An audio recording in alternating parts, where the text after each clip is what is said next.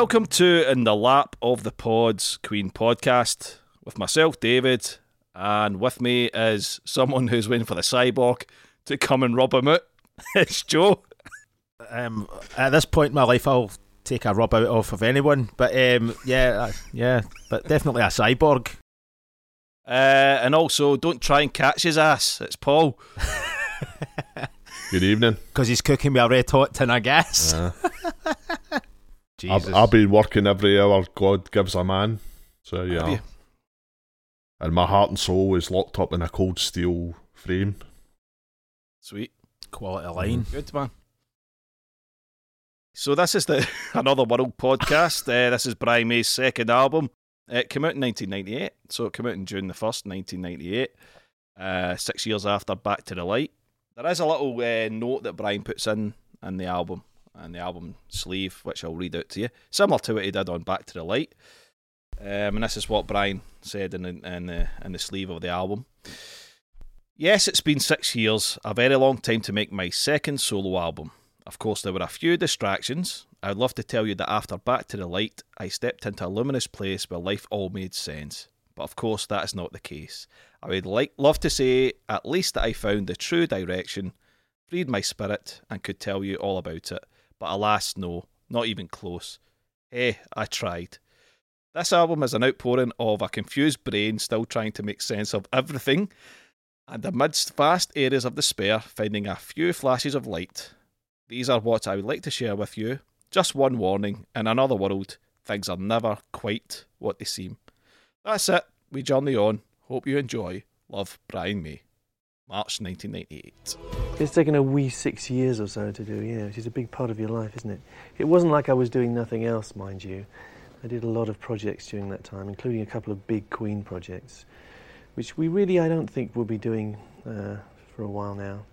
I think it was time to move away again. I think it reminded me that I like being on my own these days. I like being able to explore my own avenues, and that's what this album is.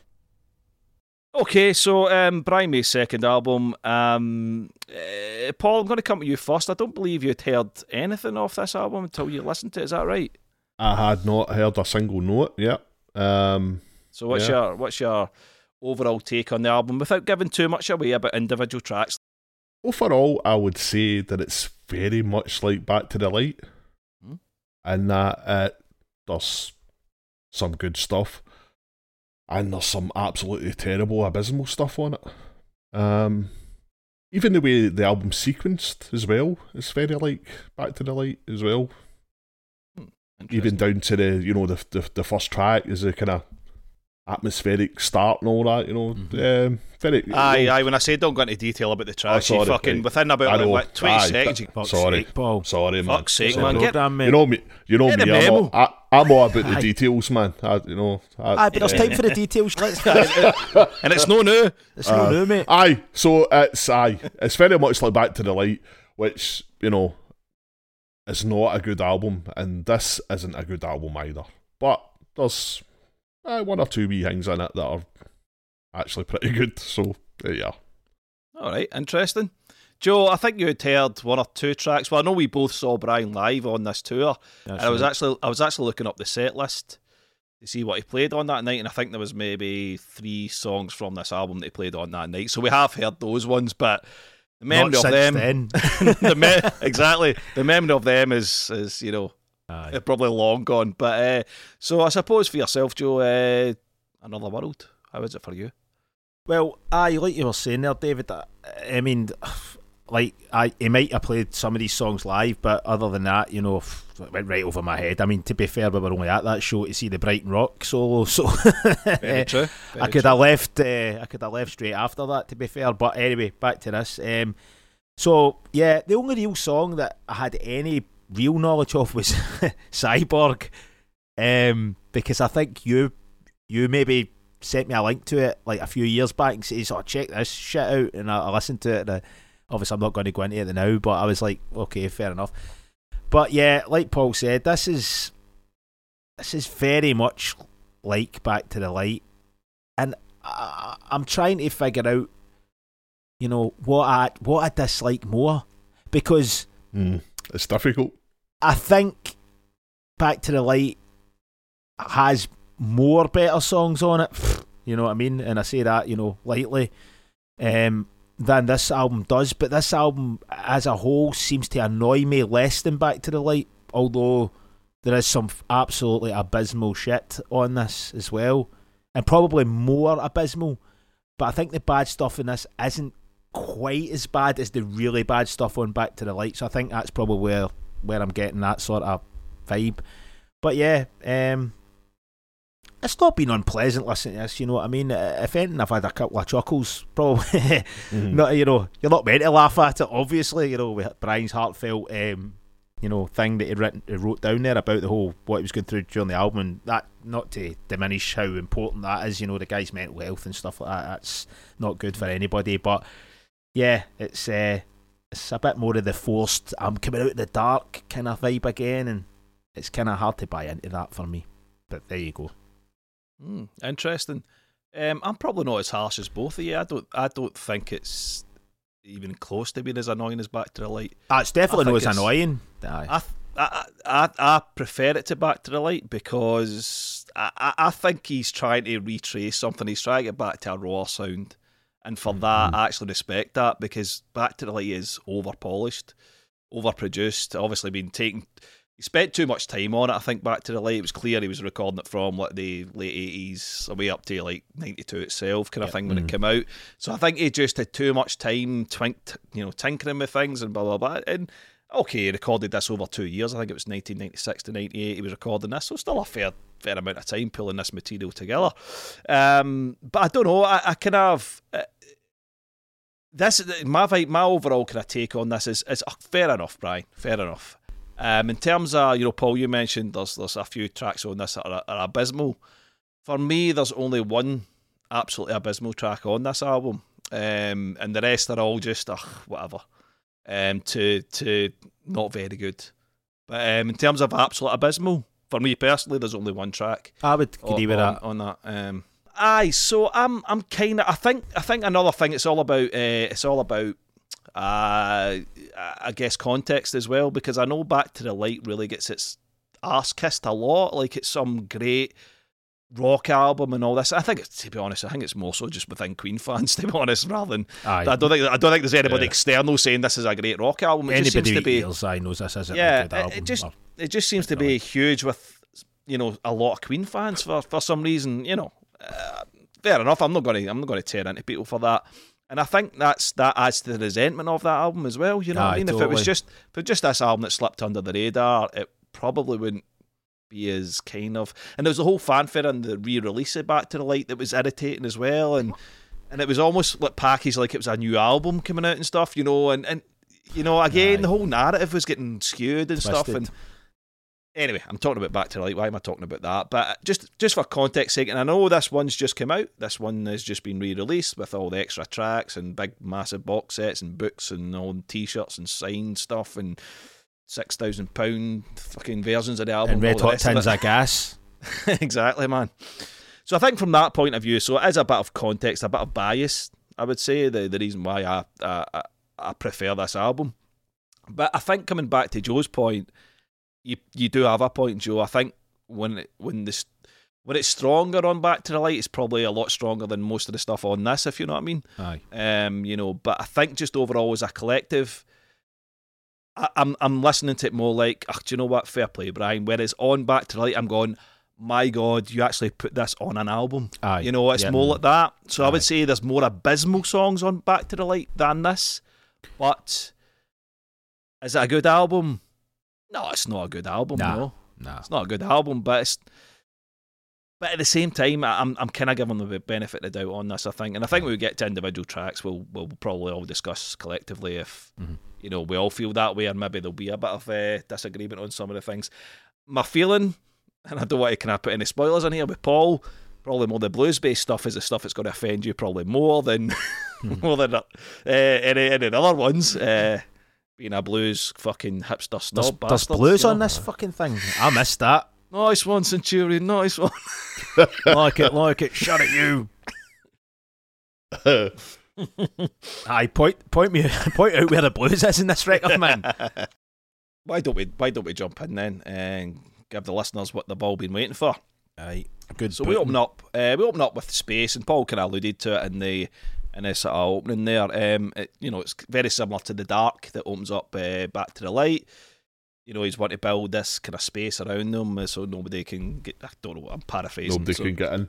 Nobody can get in. So he's very much. I mean, even judging by what he said in the booklet there, he's very much in the same place he was as when he was recording Back to the Light. So maybe still struggling with things a little bit. Fair enough. And the intro's okay. I mean, it's 45 seconds? Nah, it doesn't overstay its welcome. I just wanted to put that little fragment on as an introduction to the album. It's nice to sort of tease in that way, I think, And for me, I wanted something just to set up the big, heavy opening track and just sort of set the mood of where the album's going. Yeah, there's not a lot to it. There's nothing to it. It's just, and the kind of half spoken, half sung bit. It's all right. Yeah, there's nothing offensive about it, or yeah, it's all right. I would say that the Dark on Back to the Light is better because it's got guitars and stuff and all that. It's an actual track, synths and strings and stuff and that. But it's not. It's as what it is kind of thing. It's all right. Yeah. Aye, I mean, it's a good lead in. Aye, it's just that lullaby sort of vibe again. But there's not enough to it to really critique it in any way, shape or form. But it's not bad. It's not bad. Aye, fair enough. So, God, we're going to get through this album really quickly, man, if it's all like this. So, if they were all 45-second songs, we would, mate. Turn into a grindcore album. Exactly. Next song.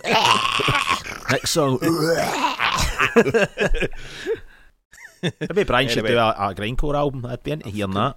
Love it, Brian did a grindcore album. A split with Napalm. He did invent it, so. Aye, absolutely. Exactly. Brutal Truth, man. Brian, Brutal Truth, give him a shout. Aye, man.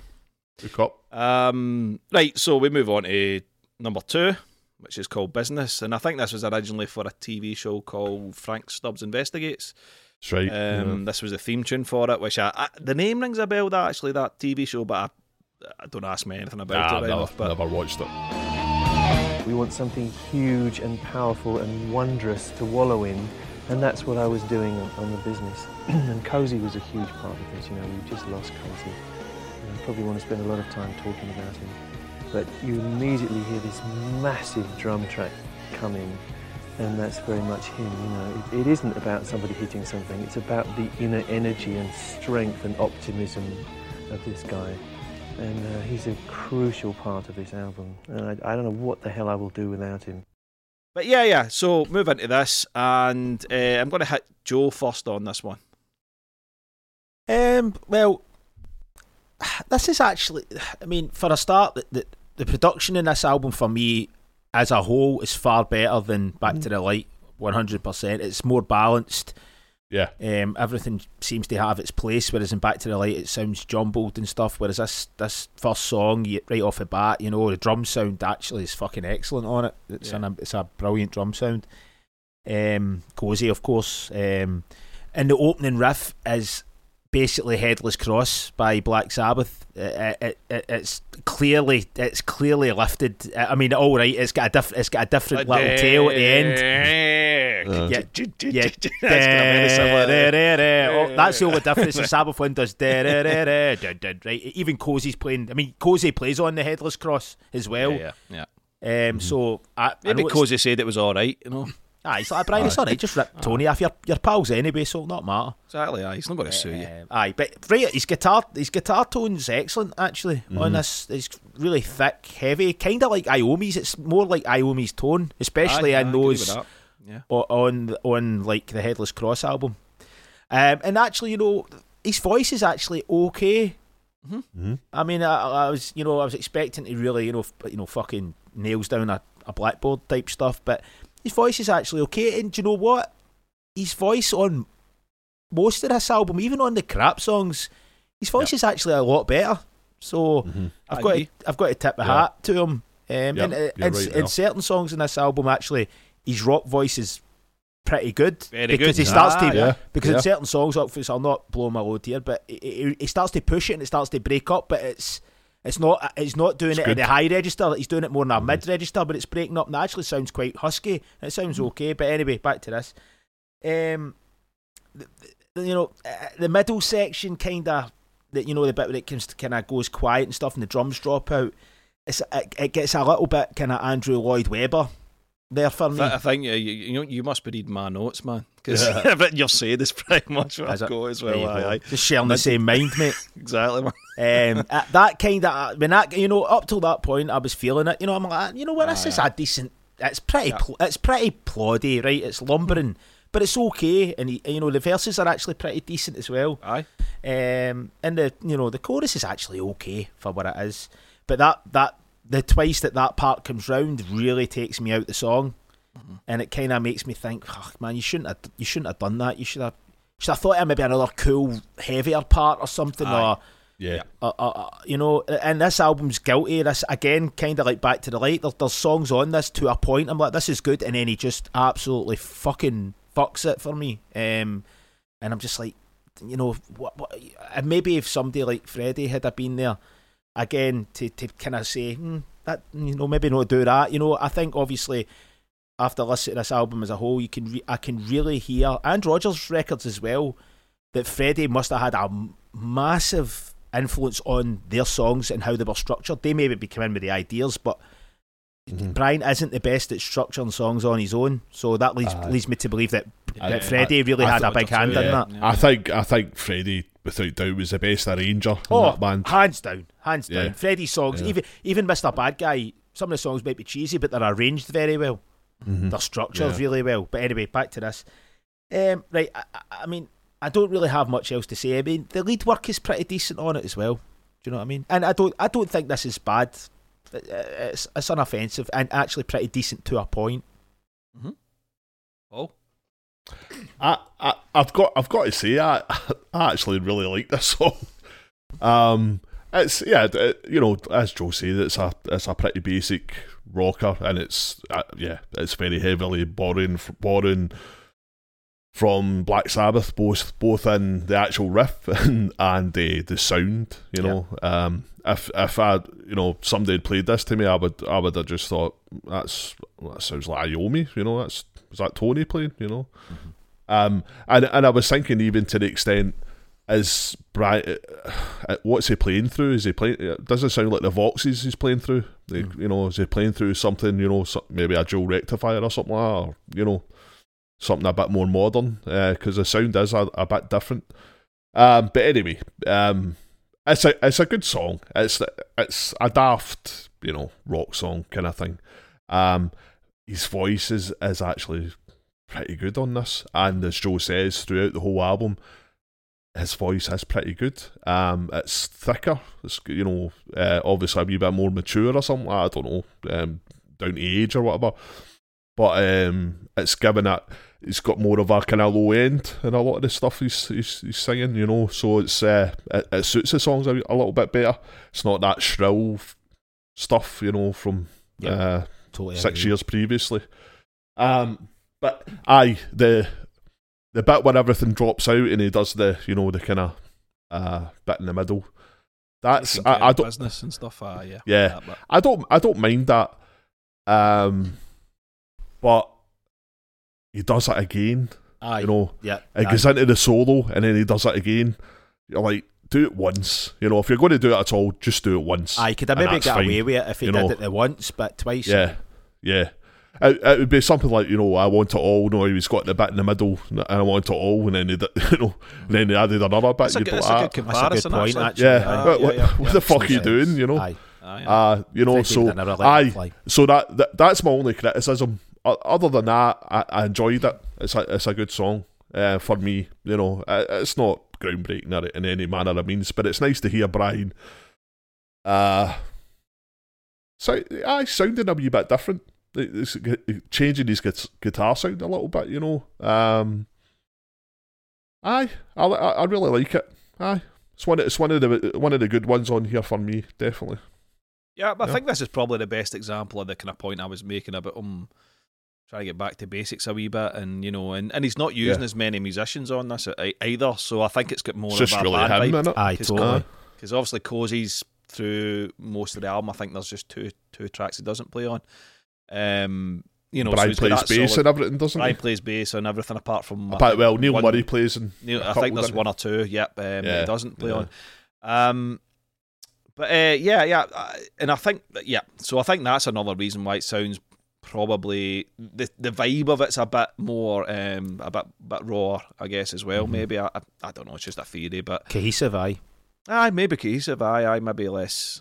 He's no used, but the thing is, I'm not. I would just be parroting everything you guys have just said on this one. I think the vocal melody on the verses is really good. Because other than it's just a standard kind of chuggy rock riff, and the way it's a good melody. It's not. He's not just went where you'd expect him to go. It's a bit different. And it's his delivery's really good. The way he's kind of dragging it across. It's a hard business. It's really good. Yeah, the melody's good. It sounds like he's pushing it, but he's pushing the right part of his voice. He's not pushing the really high part where it starts to sound really shrill. He's kind of. I think this might be tuned down. This might be drop D. I'm thinking this is possibly which would mean that his voice, he would be singing in a lower register, which would make his voice sound better instantly. And I think the point you were making about on the Back to the Light pod, Joe, a lot, which is pretty bloody obvious, is that he's how loud his vocals are in the mix on that album, whereas on this they are sitting where they should be. So I think if that these vocals have been pushed up a wee bit high on the mix, it might have been just enough to go, but because they're sitting where they should be, it's fine. You're like, aye, okay, cool. And it does complement his voice because you've got the thickness all around it. Absolutely, that's kind of just kind of almost shadowing some of the maybe the slight kind of absolutely problems, for wanting a better word. I mean, even if it was Freddie, if the vocals were too high, it would sound weird. Do you know what I mean? Absolutely. So it's just mixed. It's ultimately mixed a lot more even across the board. This album, definitely. So far so good, you would say, mostly. It's okay. On the album, then we go on to the third song, which is China Bell. Paul. Fucking hell, we had to start with this. I've actually written here, for fuck's sake. So, right, Neil Murray's on this. This song. So Neil and Cozy are on this. So, but at the start I said that there's kind of similarities between this and Back to the Light, and we had that terrible song and Back to the Light, and now we've got this.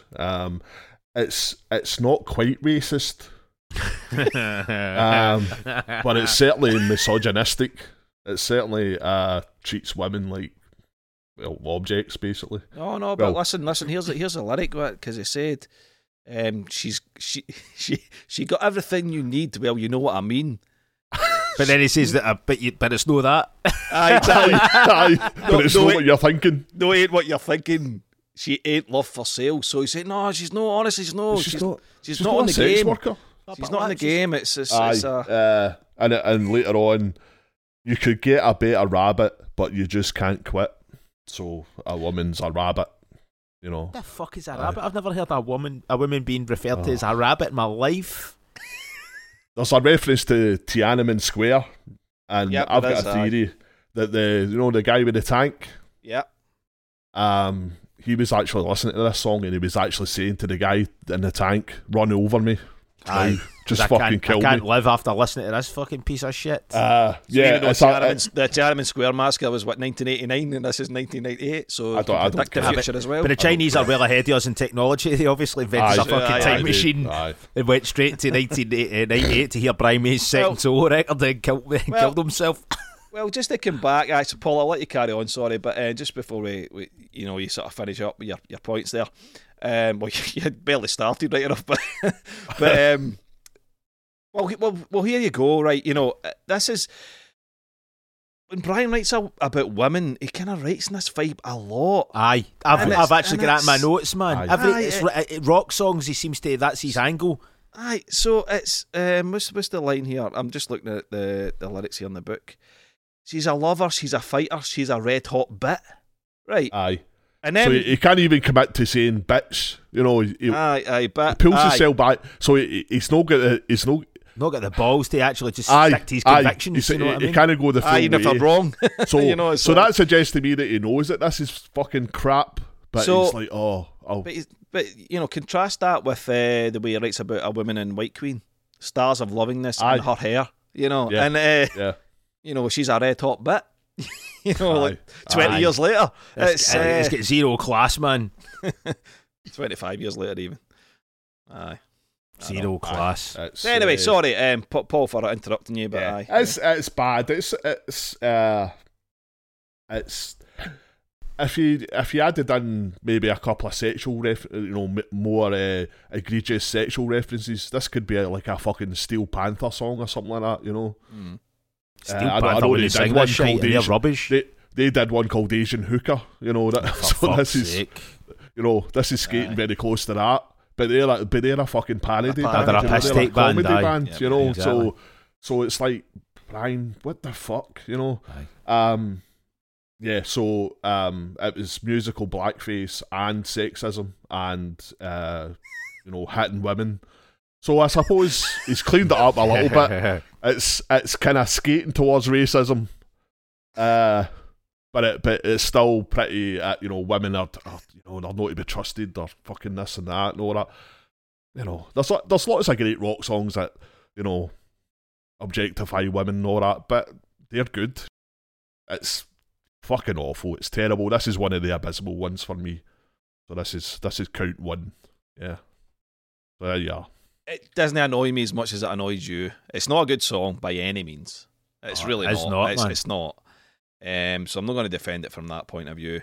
It's kind of interesting because it does what it sounds like an Arabian kind of scale he's using on the guitar. But it's called Chinese. China Bell, and Aye. it doesn't evoke anything that makes me think of what I would expect Aye. Chinese music to sound like, or a Chinese scale or.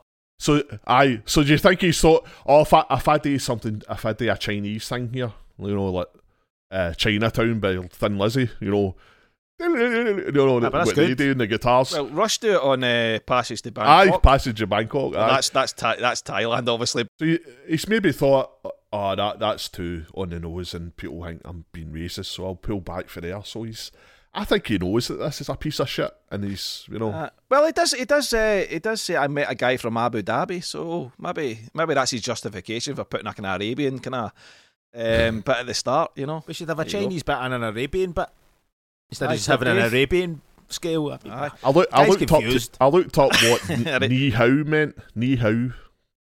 I'll take you to Ni Hao, walking to a Chinese ball. Ni hao's Mandarin for hello, apparently. Oh, So I'll doesn't take you even to make any hello. sense. That's fucking stupid. take you, hello, walking. Aye. All right then. So he's just put in a Chinese word because it pans or whatever. Scans even. The one thing I would give it, if it didn't have these lyrics, which they are terrible, and I think it is a wee bit like it's half-hearted, kind of like you said, Paul. It's almost as if it's where Fat Bottom Girls. Just commit to it fully. Aye, Fat Bottom Girls Aye. he's committed 100% to Yeah. to that Aye, vibe. aye. You know what I mean? Yeah. Whether you agree with it or not, but it is Yep. it's full of there. Aye. He's went full hog, but this is just it's anyway. Right, anyway, we've probably said enough about the lyrics, but if this didn't have it on it, I'm not saying it's musically anything special because it's not. It's not at all. But the one thing I've wrote down here is taking away the vocals and the lyrics. Again, with Business before it, you're thinking he's much more focused on guitars though Aye, on this album. absolutely. Yep, 100%. It's more about heavy rock guitars, which is kind of again back to my original point. At least he's kind of trying. Aye. He's kind Aye. of trying to get Aye. something a bit more vibey going From as a well. musical standpoint. Yeah. Aye. Aye, exactly. Yeah. But it's not good. I'm not saying this is a good song. But what it also reminds me of this song, The Cross. This could have been on Mad, Oh, Bad aye, and aye. Dangerous to Yeah. Know. Yeah. When you actually hear it, you're like, this could have been on that Yeah. album. There's a couple of songs in this. There's another one actually that sounds like it sounds like a Cross song. It's later on. We'll get to that, but I've actually wrote that in my notes. Aye, so I was going to say, sounds like a cross. She looks good in the, she's got to look good in the shower. Kind of vibes to this. You know what I mean? It's Aye, in a birthday suit. Aye. Anyway, Jojo, what can?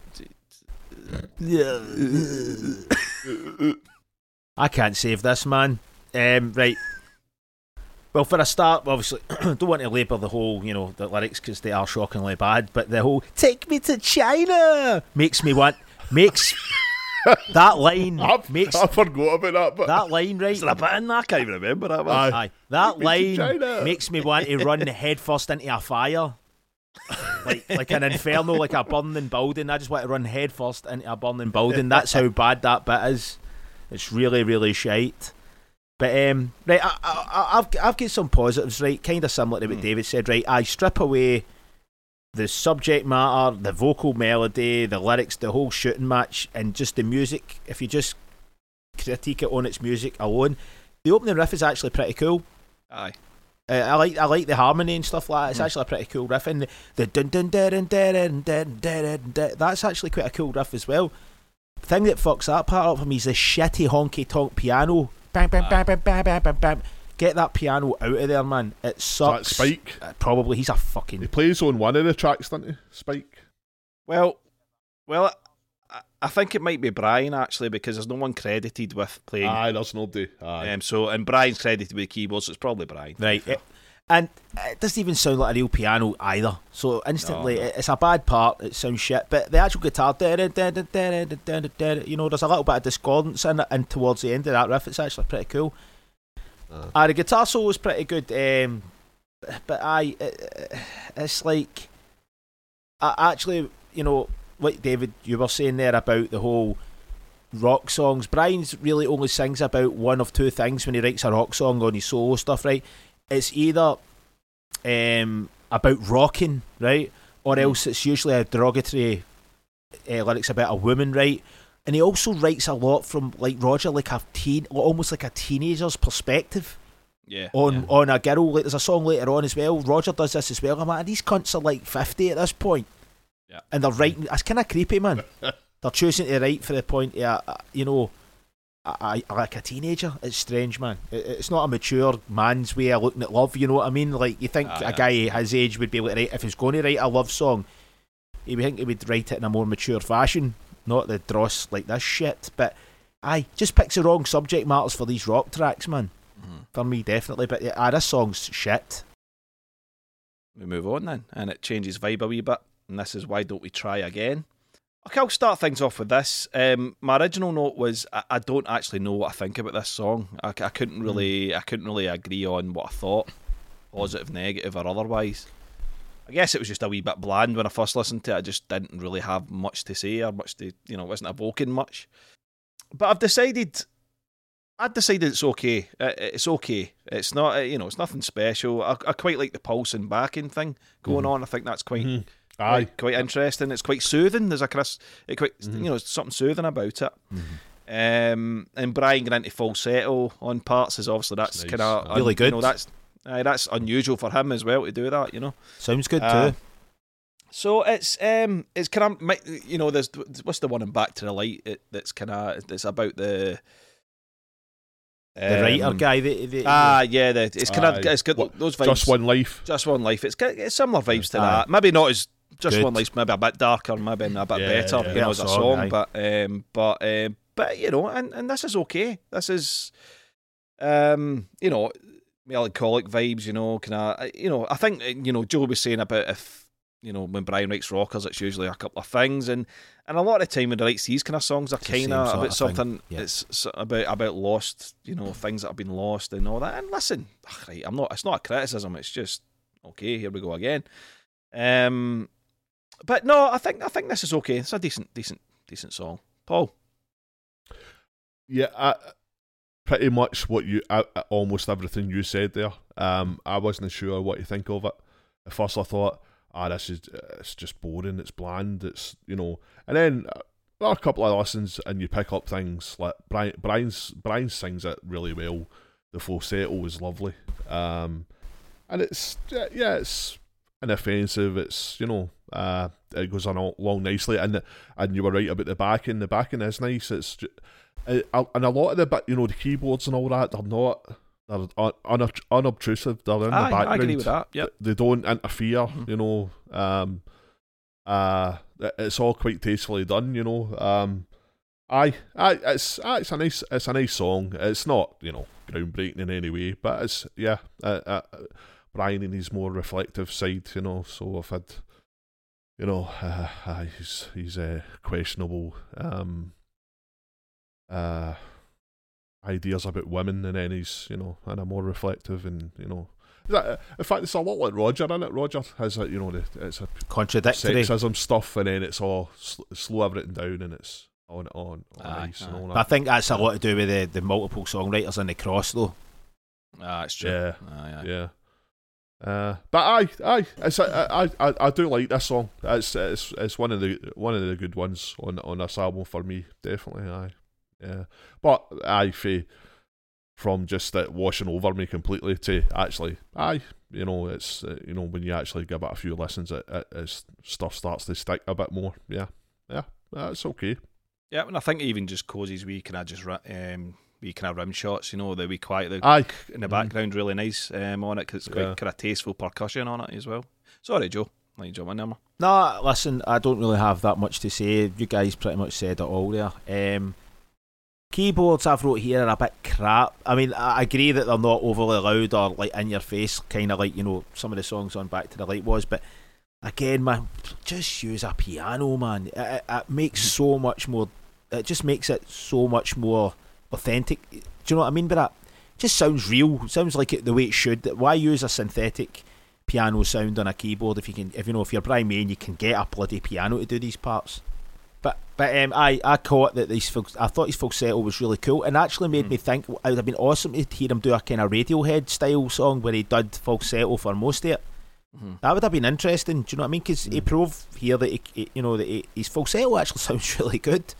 So I'm like, and actually it sounds a bit like Tom York a little bit. It's very similar. And there's another song in this where I will get to it, that there's an actual, I don't know if it's an intentional lift or it's just been an accident. It's just coincidence that they sound similar. But there's an actual song later on where the melody's exactly like a Radiohead song melody, and he sings that in a falsetto as well. But anyway, what other stuff? Yeah, I mean, it's unoffensive. Yeah, totally.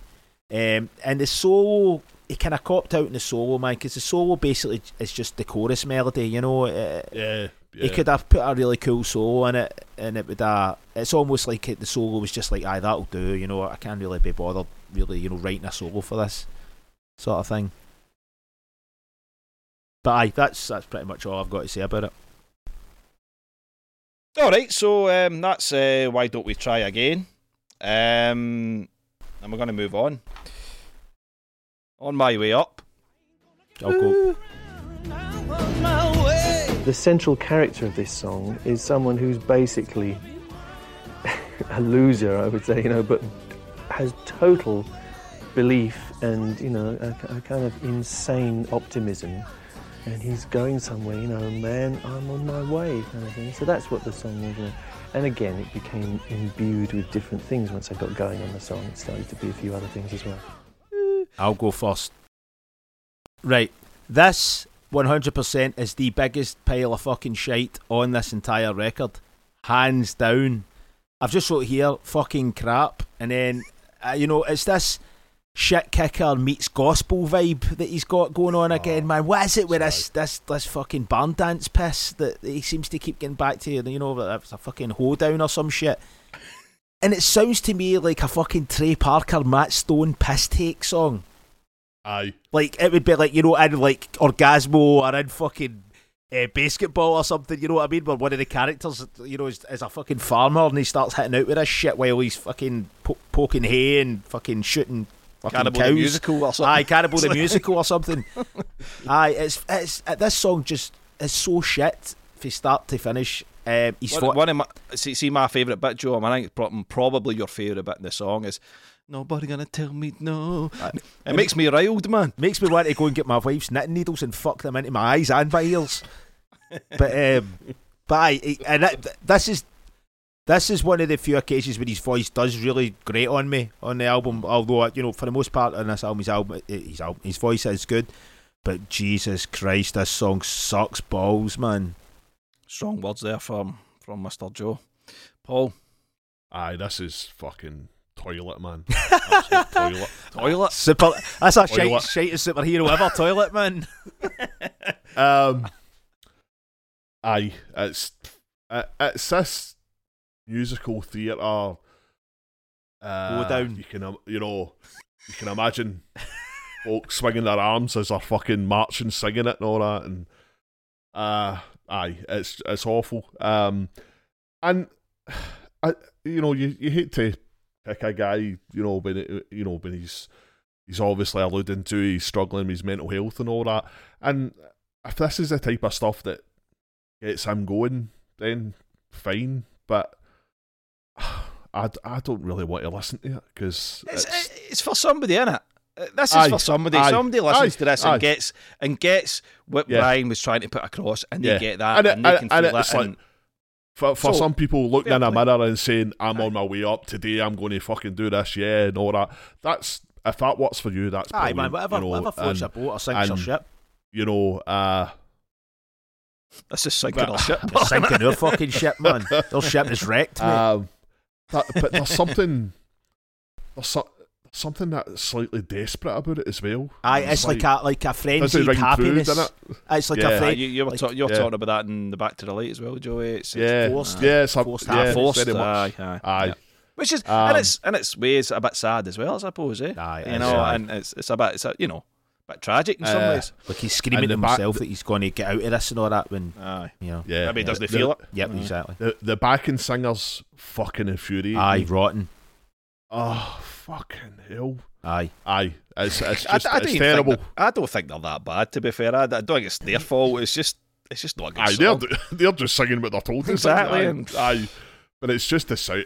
It's just awful. The whole thing's awful. It's this is the other abysmal one for me. It's fucking awful. No, this is not for me. But there's another song for me that is the worst on it. But in terms of composition, they're both, awful for me. But aye, on my way up. So then we move on. Yes. Cyborg. Terminator Core. Welcome to my world.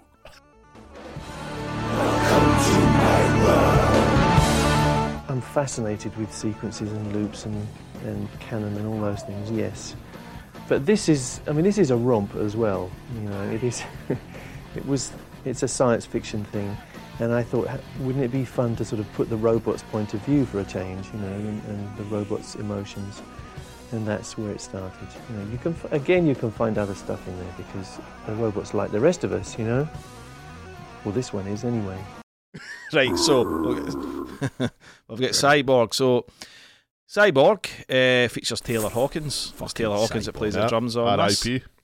This was the only one I'd heard on the album. Again, obviously we said he played a few songs on the live set that I can't remember, never listened to since, kind of thing. But the reason I heard Cyborg, this is, Joe was alluding to this at the start. The reason I heard this song was because it was on a Guitar World CD. You remember you used to get CDs with it, and it'd be like that month's releases or whatever, and it was on that. And I remember being like a bit surprised at it because of obviously the nature of the song, and and I found out just today that it was he was influenced by a computer game he was doing some music for or something. I thought that was the case. Aye, with robots, but I also think he's been listening to Fear Factory as well. Aye, man. totally. I wrote Fear Factory in my notes because Fear Factory were massive at this point. Absolutely, And for those of you that don't know who Fear Factory were, they were very big in the late 90s. They were a metal band. They were the critics used to dub them Terminator metal, and this kind of stuff because everything was really precise and locked in, and it was very mechanical sounding. Mechanical, exactly. It was all usually about machines and things like that, and futures and all the rest of it. So I would be very surprised if he's not get a bit of a vibe off of this, because even with the kind of the growly vocals and all that, that's in Fear Factory, as well as clean vocals and all the rest of it, and the binary riff, it's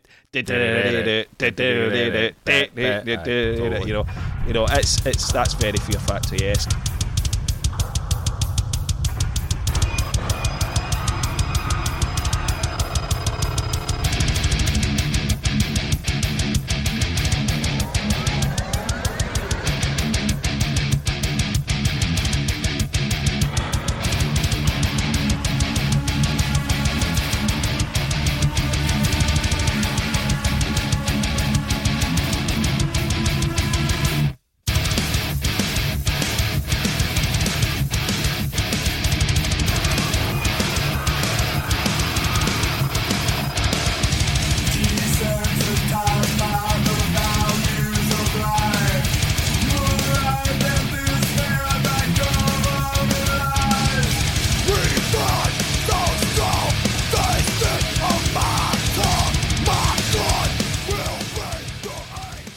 I think, which I think is cool. I think if that, because I know the guy liked his metal and stuff. He was a Pantera fan, through the 90s. I don't know how big, maybe not a big Pantera fan, but certainly liked them enough to put Dimebag's picture on the screen in their musical about all the people that died. Aye, totally, aye. So obviously I read, heavy, like properly heavy music did resonate with Brian in the 90s. So aye, yeah, just to kind of, it's kind of, this is like a total departure for the entire album. It's like just this is a one-off, and it's a kind of shame, because I would quite like to get a bit more of this stuff for a variety of reasons. Aye, for the comedy. Exactly. I mean, this isn't good, but I fucking love it. Aye. I think it's fucking magic, but it's no good. I've actually wrote here, this is shite, but it definitely gets a pass. I just think it's fucking magic, because it's do you know what? Fair play to you. Again, it's back to that. You made an attempt. We're big metal fans. We know what. When it's done right, aye. When it's done right, and this isn't necessarily done right, but the effort's there. Aye, yep, aye, 100%. To move forward, and listen, a lot of guitar that that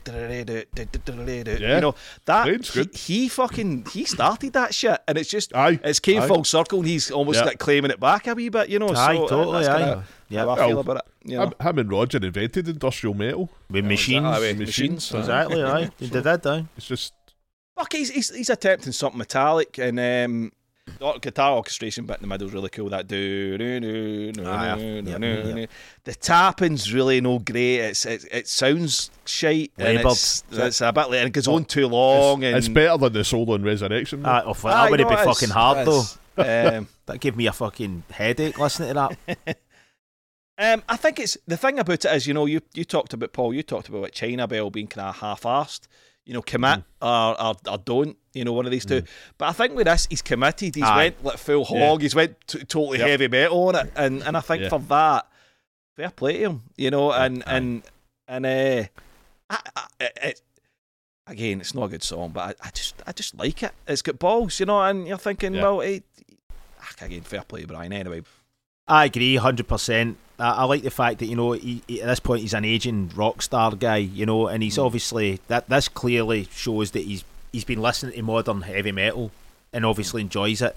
And I get a little bit of a kick for that, I must admit.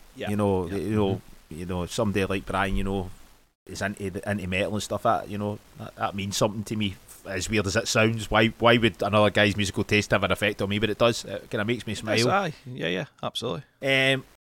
But I mean, where do I start? I mean, the song structure is totally fucked. I mean, it's really it's badly structured. It's really badly structured.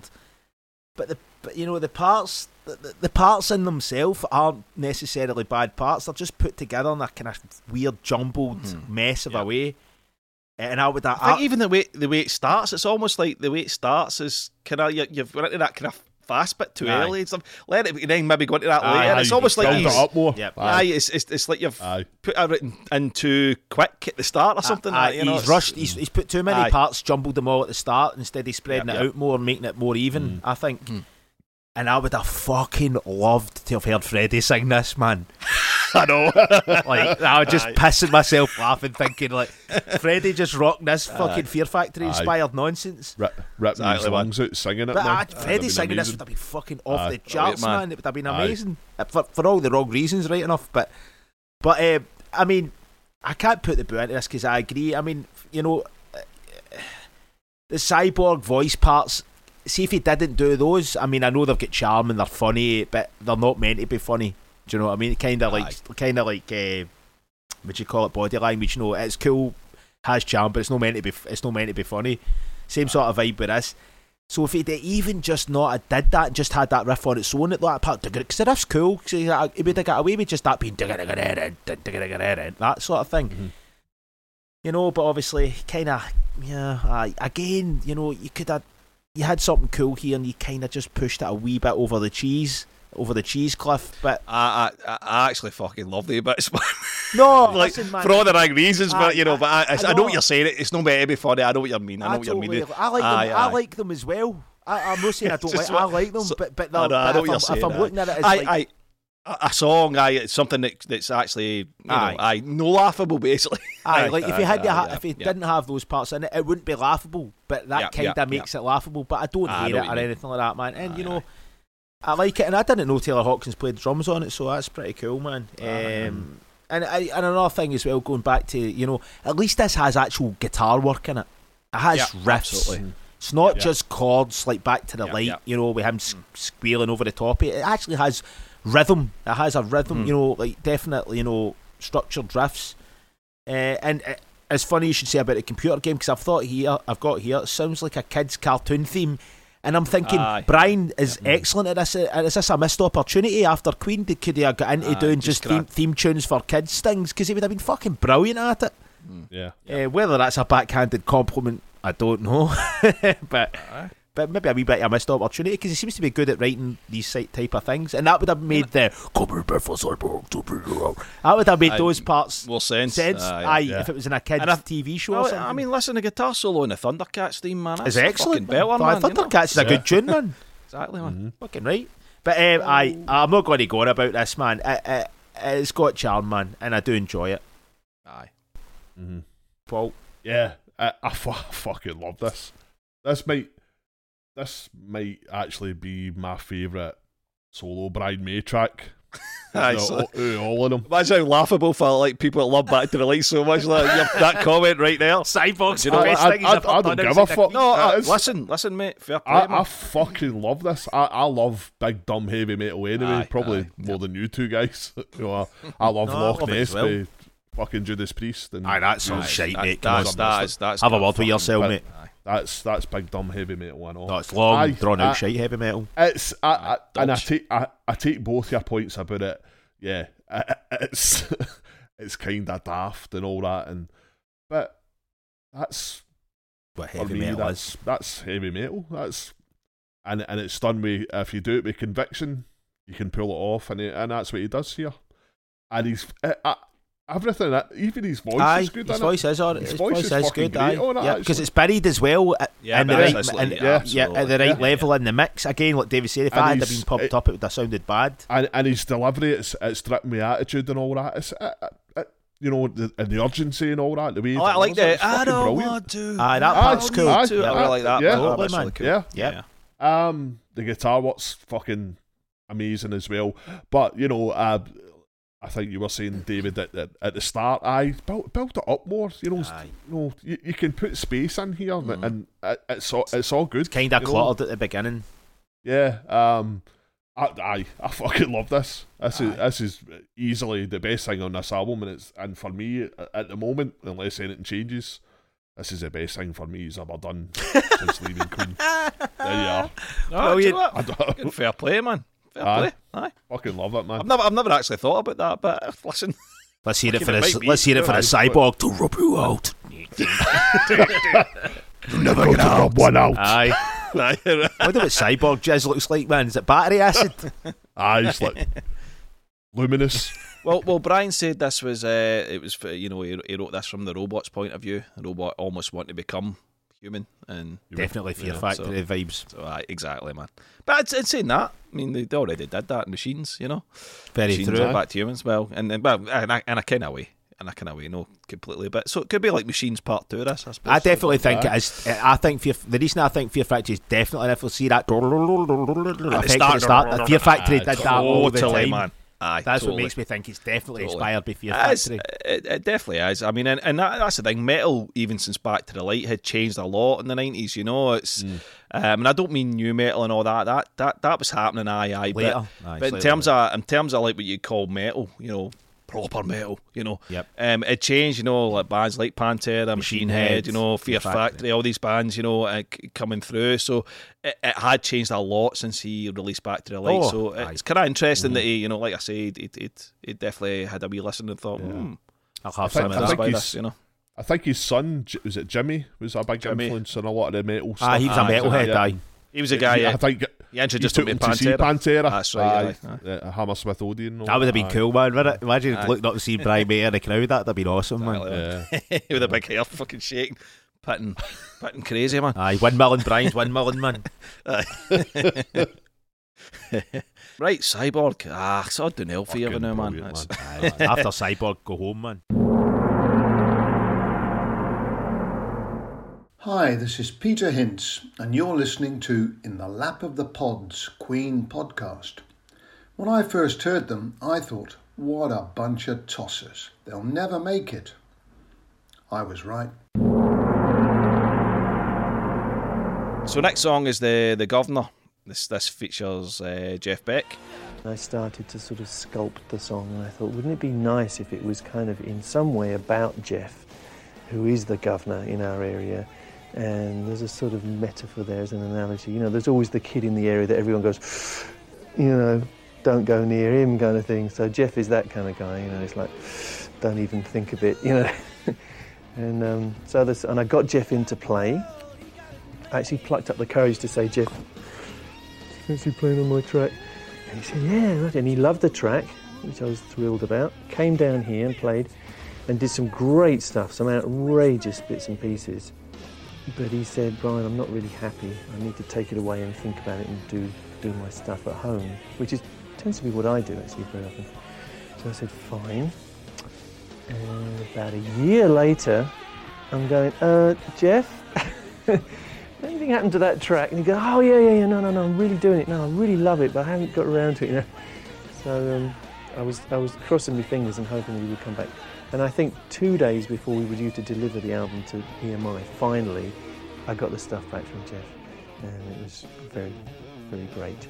And he'd done some more stuff at home and pieced it all together. The Governor, Paul, kick us off.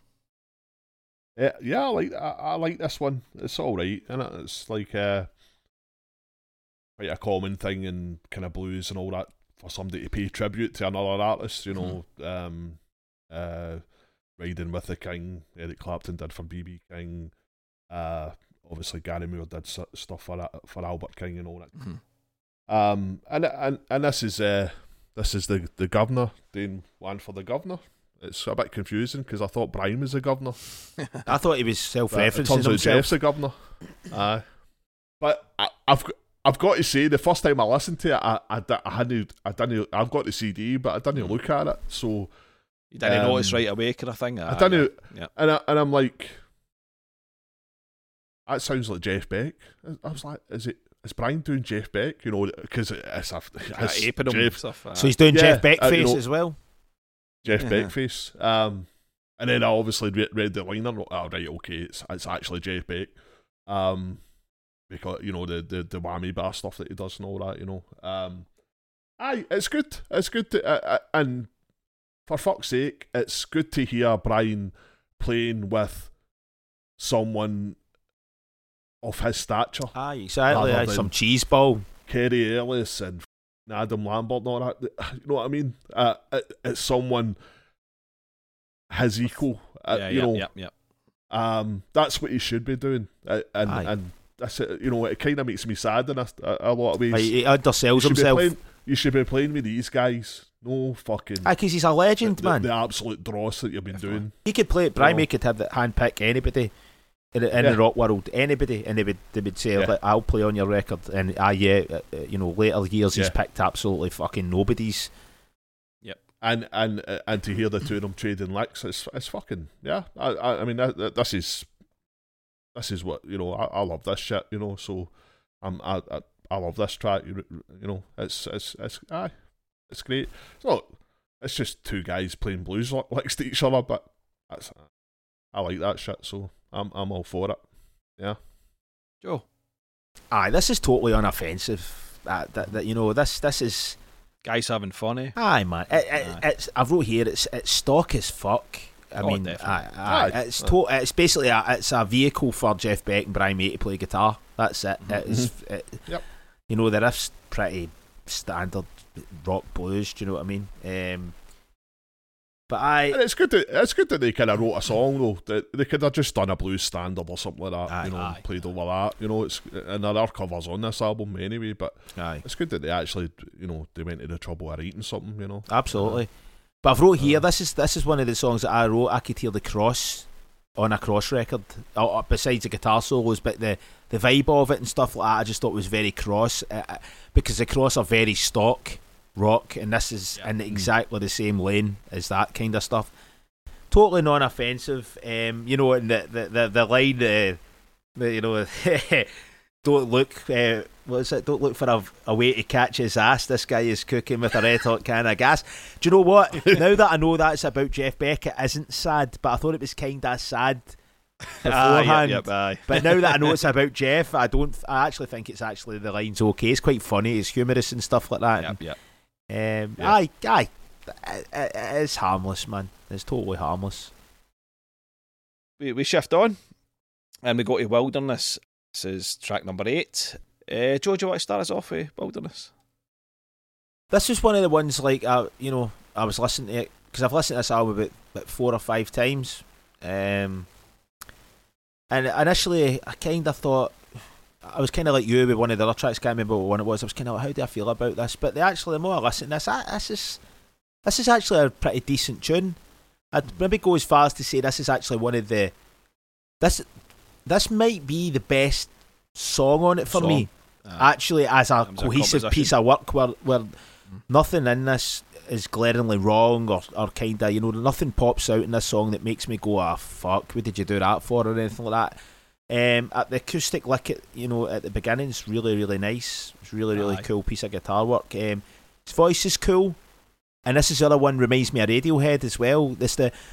See if you guys know the part. It's the da da da da da. There's a Radiohead song that does that exact same melody, and I can't fucking remember what one it is, but it's exactly. I need to listen to the song back to try and because every time I listen to it, that part, it just took me to a Radiohead song in my head, and he does falsetto, I believe, as well. So that also compounded the fact that he did that the same melody, probably by pure coincidence. Do you know what I mean? Mm-hmm. But I've wrote here the rock middle section. In fact, I've said that nothing really ruins this song. I wouldn't say this ruins it, but it kind of rocks up a little bit when the guitars come in. It's a little bit like, why did you do that, man? It kind of almost slightly takes you out of it a little bit. Where I was thinking, man, just keep this shit, keep the grim train on the rails here, man, because I'm feeling it. I'm feeling the grim and the melancholy, and then it's almost like he's pulling himself back. No, I'm too grim. I need to put this bit in that brings some sort of light to the song, when I don't think it was needed at all.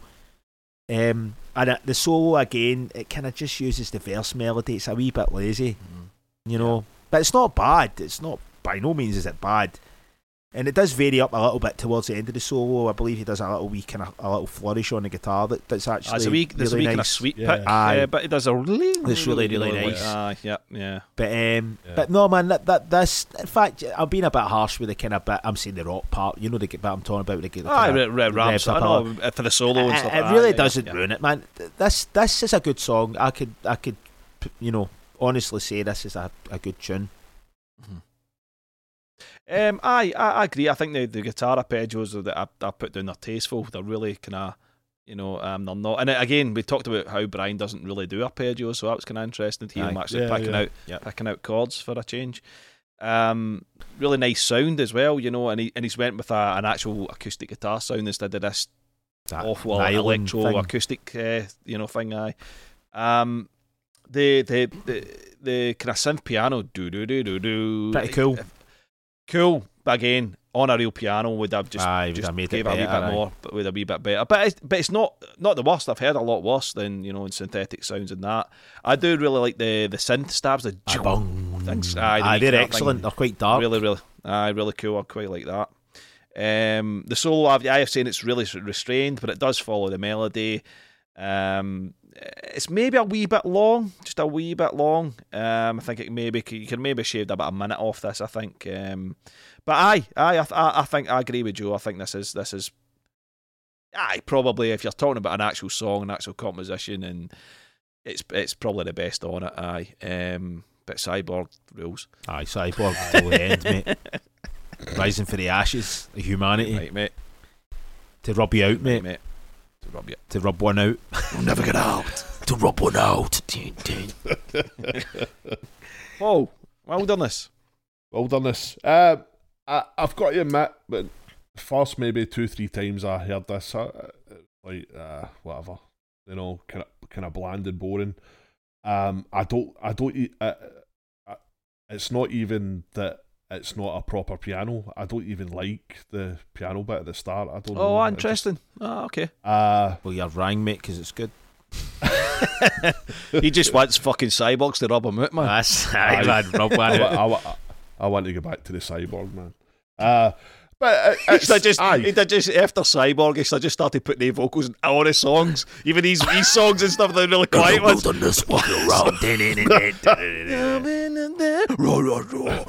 Basically, he should have tied it in like he's walking about in the wilderness. He should have tied it in. Was walking about in the wilderness, and the Cyborg comes out a fucking patch of trees and just lasers his fucking legs off to rub you out. Legs off. But it's all right, and it's nice to hear the kind of classic Brian May guitar harmony coming in and out. Coming in and out at various points. That was nice. It's all right. I wouldn't. I think you two guys like it more than I do. It's okay. I think that's fair enough. But no, nice track. Number 9. Sorry, I was just going to say, David, the lyrics are actually okay in it as well. They are. I was reading them there. They're quite nice. There's nothing. They're decent. And the thing is, they're not too obvious. They're not on the nose. It's they're hard to kind of decipher. They're quite abstract. Certain lines anyway. Some of it's a bit basic, you know, finding your way home, wilderness child. It's pretty obvious, but some of it, you know. But I agree with you on that one, definitely. So we move on to this sort of trivium of covers. So we start off with Slow Down, then there's One Rainy Wish, and then there is All the Way to Memphis. Or All the Way... No, it's not All the Way to Memphis, is it? It's All the Way from Memphis, sorry. All the Way from Memphis. So let's go back then. So Slow Down is a Larry Williams song. And... right, I'm going to come to Paul, because Paul's the kind of guy that's more of the blues, rock and roll historian, if you want to call him, than me and Joe. So, how's this for you? It's all right. It's well played. But it's pub rock stuff. It's you know, whatever. Cheers for that insight, Joe. I mean, I didn't even know this was a cover, man. So my notes are quite funny. Because I wrote here, why is he writing from the fucking perspective of a teenager? Well, obviously it makes sense because it's an old rock and roll song, you know what I mean? They're always about teenagers and shit. Mm-hmm. But, man, if it's, you know, what demographic is this aimed at? It's aimed at guys his age, obviously. Yeah, probably. So, I mean, they'll probably get a kick out of hearing them. Guys with boot cut jeans and brown shoes. Aye, exactly, and wigs because they're fucking bald.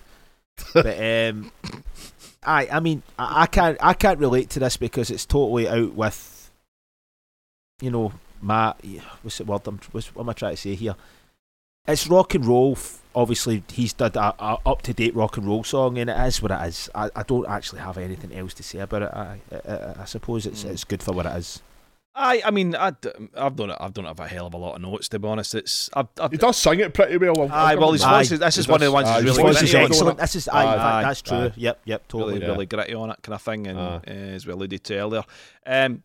It's got plenty of energy. It was played really well. I actually listened to the original version of it as well, and the original version seems to have a lot of sax in it, and the drone of the sax. Brian's obviously just substituted that with a guitar, just ringing out chords and stuff.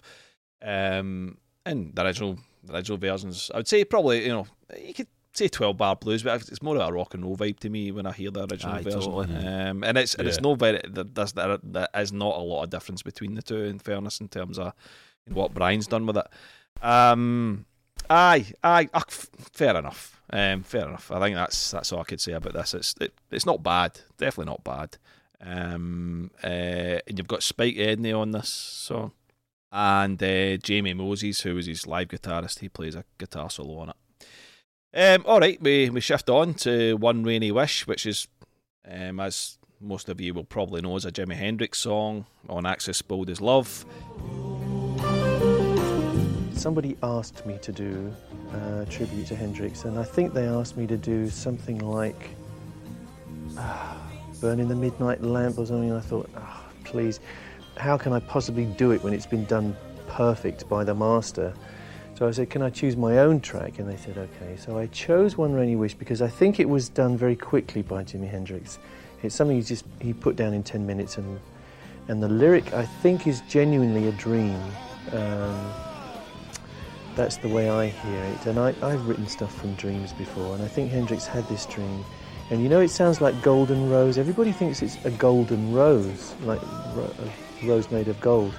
But there is a little scrap of paper which is in one of the Hendrix biographies where he's written down his dream, and he says gold and rose, the colour of the dream I had. And so I thought that's what it's about, it's about these colours. And it always sends shivers up my spine because it's so real. It's like he drifts off into his dream. So I wanted to recreate that and make it a bit more spacey in the modern way you can do with production and stuff. So I just really enjoyed doing it, and it's a big challenge doing a Hendrix song. I think we said it before with Foxy Lady on Mad Bad, wasn't it? When you hear someone covering Jimi Hendrix, you just think, shit, I should listen to Jimi Hendrix more. So I think I put Axis Bold as Love on when I heard this. Fair play to Brian for not going for an obvious one. It's not Foxy Lady or fucking Voodoo Child or whatever. Fair play to him, and it's a lovely song. He's got one over on Roger immediately for picking something interesting. Absolutely. He put Foxy Lady on, and I know you could say, all right, it was probably the other band members, but at the end of the day, it's your band, mate. I know you'll say it's a democracy and all this piss. You could have said, no, it's too obvious, it's too on the nose, we're not having it. But Brian's actually doing something, a deep cut on an album, so fair play. And it's nice. It does a good version. Out of the three covers here, this is the one I would have kept. I wouldn't have put three covers on an album for a start. That's too much. Well, I think that was the original idea. I think he was. It was when he was going to do a covers album. Album, so I think. But it's very nice, and it's a beautiful song, and Brian, but he does it justice. There's nothing here that I would say, oh my god, fuck, He even kind of slightly changes the kind of intro bit, almost to the extent it sounds a little bit like that fucking Oasis song, Champagne Supernova, the way that starts. With the kind of the harmonics. I wouldn't know, mate. And all that. Well, it's a great song, man. Should give him a clean your ear. It does it justice, and if you're going to do a cover, make it interesting. Do a deep cut, and this is and this suits Brian, this suits his vibe and all that. Slightly melancholy and all that kind of stuff. Yeah, very good indeed. Yeah. I think the only thing about it, I think it takes, you know, the bit of the kind of psychedelia that's in the original one doesn't really translate in the Brian May version. You know, the way he does with Jimmy, for obvious reasons. Because Jimmy's a fucking alien. Aye, totally. Wasn't he human? Fact. I really like the mix on this actually, because the drums in the background are really big sounding, but they're far away. They're being mic'd far away, you know. Which actually adds a wee bit to it, in my opinion. Then he shouldn't have done the narration bit though. The narration's bad. Oh, that's really that just doesn't work. Is the kindest thing I can say about it. But this is, I agree with you, Paul. This is okay. Joe, is there anything further to add? Nah, not really. Paul and you just basically said everything I was going to say. It's pleasant enough. You know, nothing's, you know, glaringly bad about it or anything like that. Again, I think his voice sounds really good in this. The irony is that some of his best vocals are on some of these covers. Yeah, true. Know, yeah. You know, which would have been nice to have, you know, hear him pushing the grit a little bit more on some of the rock tracks. Not to say that he sings, we've praised his vocals on these rock numbers pretty much on this record and said he's far better than he was on Back to the Light. But I don't really have much else. The narrative bits, really bad.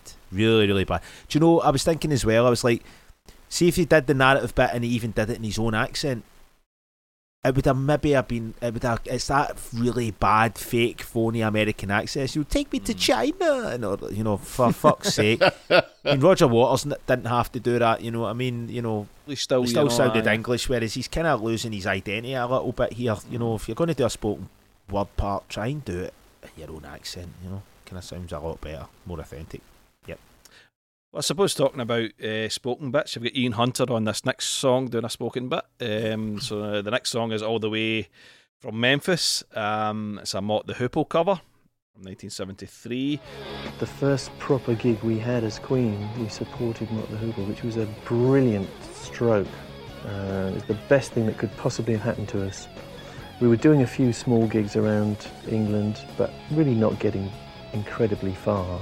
I mean, there was a sort of reputation building up, but what we did was go out with Mott the Hoople, who had the proper audience already there. You know, they'd worked on their audience, they had it down, and anyone who was into sort of state-of-the-art rock and roll at the time would have been there. So they saw us, which was just the best thing that could happen.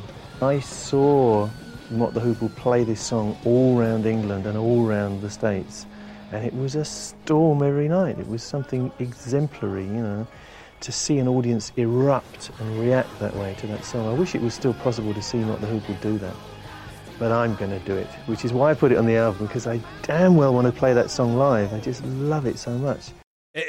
When I was listening to this, I mean, when I heard it, I didn't realise I knew it, because I'm not. I don't really know, I'll be honest, I don't really know much about Mott the Hoople. Yeah, neither do I. Other than what I know, and was it I heard this, I was like, I know this song, you know, even from the Brian May cover.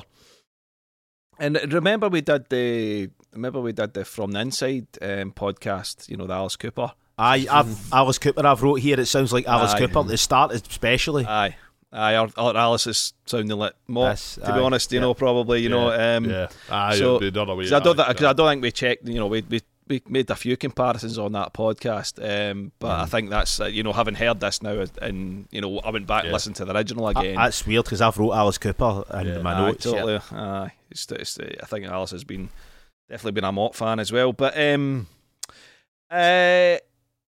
it's okay. I mean, when Cozy speeds up and he puts the double kicks in it, it's quite interesting, something a wee bit different, you know. So obviously Cozy just flexing these kind of muscles a wee bit on it. It's okay. I just don't know. Is there any point? I don't know. I don't know. Yeah. I think if he even had peppered the covers throughout the album, but having 3 in a trot, that's just fucking silly sequencing. Do you know what I mean? I think, but I agree. This, it is what it is, sort of thing. And like I said, I didn't even know this was a Mott the Hoople song. I just thought this was Brian doing his own thing. But it's funny because the guitar solo and the piano's going underneath the guitar solo and stuff like that totally reminded me of Get in the Ring. by Guns N' Roses, man. It reminded me of Use Your Illusion style Guns N' Roses, where they started getting into the piano being played a lot while solos were getting played. So it totally reminded me of Get in the Ring. Even you've got Ian Hunter narrating bits, not because I was into that. Exactly, could have been that as well, but I just had that sort of, even kind of production-wise, it sounded similar as well. Aye. No, in fairness, and I think and obviously we Get in the Ring, you've got the live audience at the top of this as well. That could have been subconsciously in my head as well. Aye, that's maybe what's reminded you. Aye, Get in the Ring's a great tune, but it's funny. It's definitely good. Funny shit. Paul, it's all right, innit? It's whatever.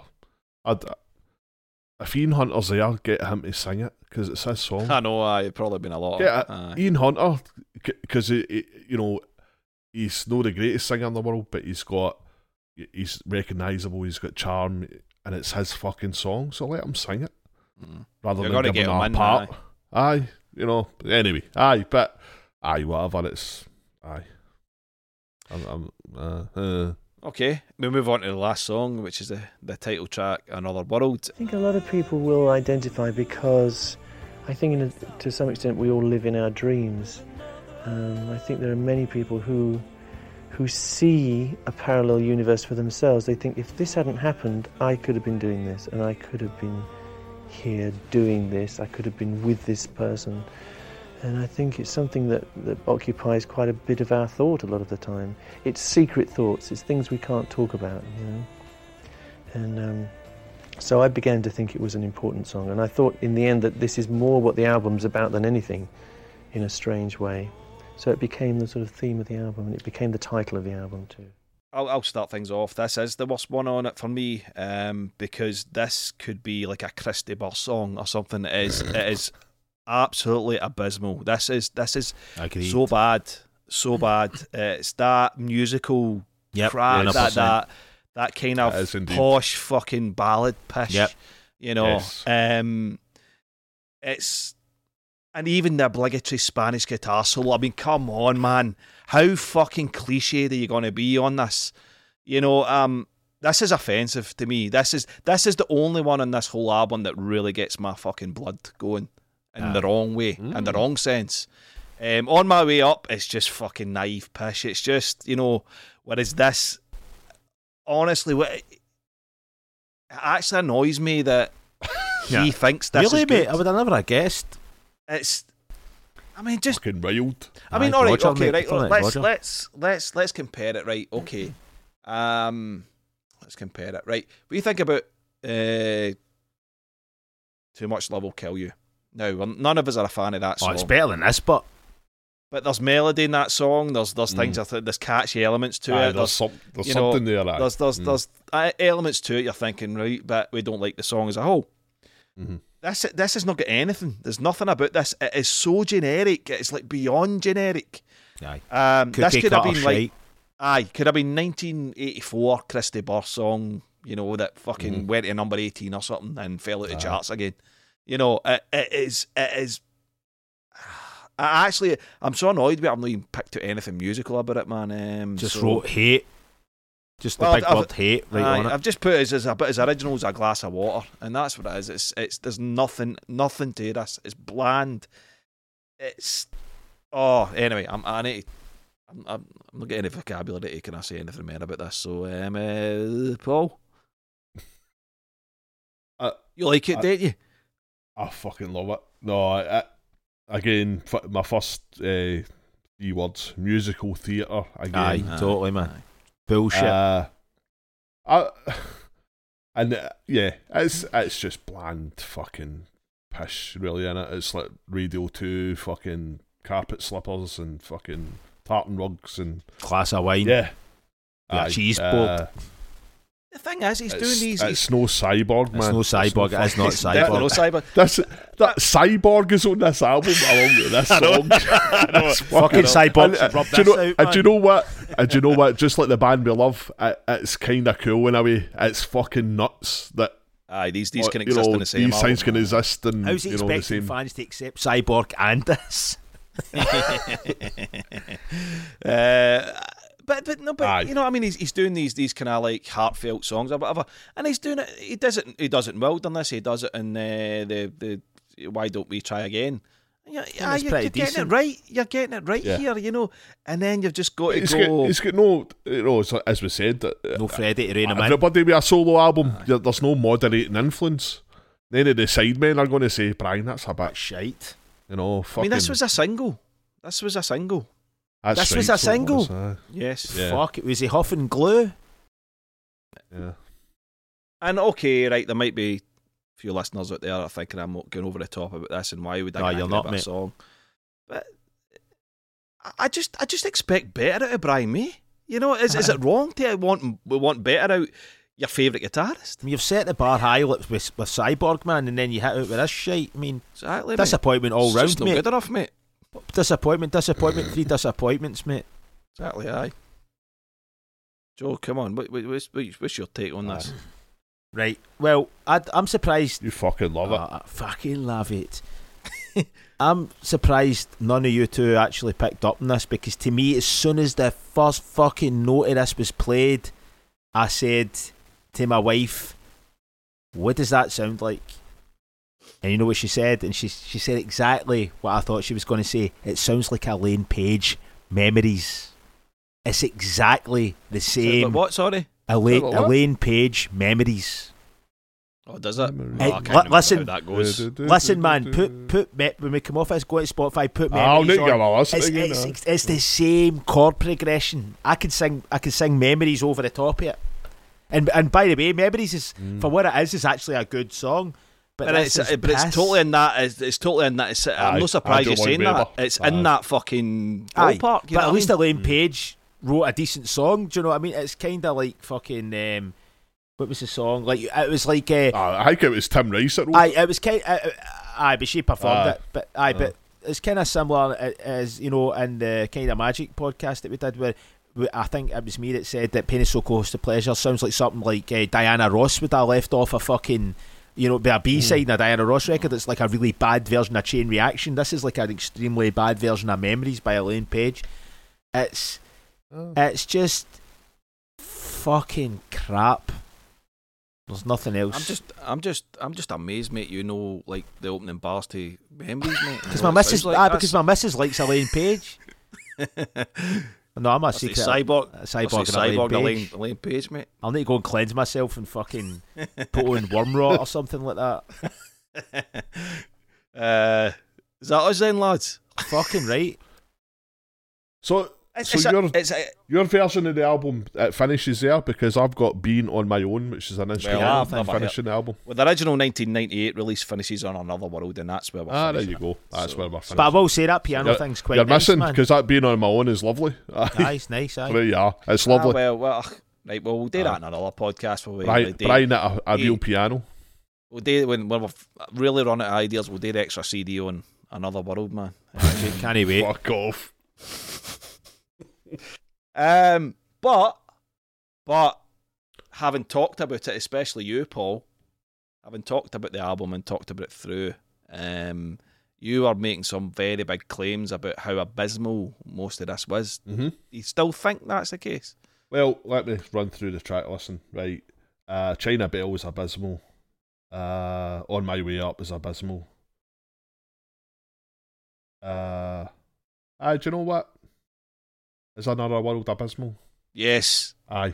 So three out of 13, I suppose, is not most of them. Is it? Well, 3 out of 12. Yeah. You're including 12, that 13 sorry, track. aye, Aye, so 12. yeah. But still, So- so there you go. So I'm talking shite. Aye. I'm not Yeah. saying you're talking shit. I'm just wondering if it's, No, I'm if talking it's shite changed. because I say a lot of this is abysmal, and it's only 3 are abysmal. So obviously, my idea of a lot's fucking fucked, innit? Completely, mate. So, and having gone through it with you guys actually, and thinking, oh, is this better than fucking Back to the Light, or is Back to the Light? This is better than Back to the Light. It is. For me. Aye. I think so. I Yeah. think it is. Yeah. Aye. Like David, you said at the start, it at least sounds more cohesive as a whole body of Yeah. work. Whereas Back to the Light sounds like a shambles. It sounds like all the songs sound different, like, you know, production, Just assembled mixing. for different years. And Sounds like a best of or something. It does. Aye. If that's his Well, best of, well, fuck's sake, man, he's got no Well, chance. That's the irony. But at least this sounds, like you say, this sounds like an album that was, I know it was did over 2 years, but it's been mixed in such a way that it sounds like it was did at one time. Mhm. One producer as well, because Brian produced the whole thing with Justin Shirley Smith. Did a good No, job, assisting man. him. 'Cause Yes, it sounds good. Yeah, Aye. if it's going to be consistent. So it does have the same sound all the way through that Back to Light Yeah. doesn't have, you know, the same kind of vibe, and maybe not like compositionally, but certainly sound wise it's got the same vibe. But I think the thing is now that having done these two podcasts, you've now actually got, you know, 20 something songs to play with to make something a Brian May playlist that you can go, do you know what, that's my wee Brian May playlist. And you might not get to 10 tracks, you might only get to 6 or 7, but you know, you could say, well, do you know what, I'll remind myself that he can do some things okay, you know, in terms of solo work, you know. Absolutely. With this, so no, it's not a good album, but it's not a bad album. I think that's the thing. It's not a bad album. No. And there's moments on this. I mean, Paul, you went down the tracks there, and probably we're all collectively in agreement about the three weakest tracks on it, probably. Yep. The covers again They are what they are, aye. They are what they are, pretty much. Yeah. But so, and the rest are good to okay, you know. I agree with that. So it's maybe not all that bad. And much like the Back to the Light podcast, we sort of concluded that, you know, Joe asked the question, is it as bad as you thought it was going to be? And it wasn't. It wasn't as bad as we thought it was going to be. That's right, because there was about 5 tracks we actually liked. Whatever, 12 or whatever. Yeah, that's right. Still pretty fucking bad though. Yeah. It's still pretty low, pretty weak. Aye. But and the same here. You know, it's definitely not as bad as you know, people make out, and I've seen some things on Twitter where people are saying that, you know, Another World is so bad, and you know, but that might be the same people that say Back to the Light's bad. I don't know, but you know, it's this is better. This is I like it better. It's not infuriating, you know, the way Back to the Light is. No, I mean, you could you could say, like, let's say Cyborg compared to Resurrection. Resurrection's probably a better song in terms of how it's been arranged and all the rest of it. I just think Cyborg's got the charm, you know, over it, you know. But Resurrection is a better song. Aye, absolutely. So you could start doing that. You could start comparing these. But his voice is better in Cyborg than it is in Resurrection. His voice is better. It's sitting better in the mix, as you said, Joe. Totally. 100%. And it's so there's a lot of redemption on this for me in terms of Brian May solo. Which is not a bad thing. It's not as bleak as I thought it was that way. Aye. You know, I just disregarded this and Back to the Light because I was just like, well, the received wisdom is that they're 2 terrible albums, and I'm not, you know, you could probably make one pretty good album out of both the records. A good album out of both records. Aye. Yeah. Well, maybe we'll do that. Actually, maybe we'll have a chat with each other and we'll put our playlist together. You know, of our Brian May album. You know, and then see what others think, what they would take out or put in or whatever. Magic. What are we calling it? Back to the World. Another light. They're both pretty crap, aren't they? They're both shite, mate. Just call it fucking Cyborg. Aye, Cyborg. Cyborg. We'll call it She's Got to Look Good in the Shower, even though it's nothing to do with it. Brian May, rub one out. Aye, rub one out, aye. Rub one out. It's a great name for a record, man. That's a missed opportunity right there. Exactly, man. Alright, so that is Another World. And we've actually got through that pretty quick. You know, I'm just looking at the time here, and although we're still talking after about 2 hours, but I've got through that pretty quick. I think it probably because of the covers and you know, the intro and stuff. You know, you were able to kind of blast through it a little bit quicker. So we'll do the second disc then. Let's just crack on then. Behave. Just do it. Take care of yourselves, and we'll see you on the next one, which I have got no idea what that's going to be, but you'll just have to wait and see. Just wait, right? Part of the surprise. Anyway, So, take care of yourselves, and we'll see you next time. Bye.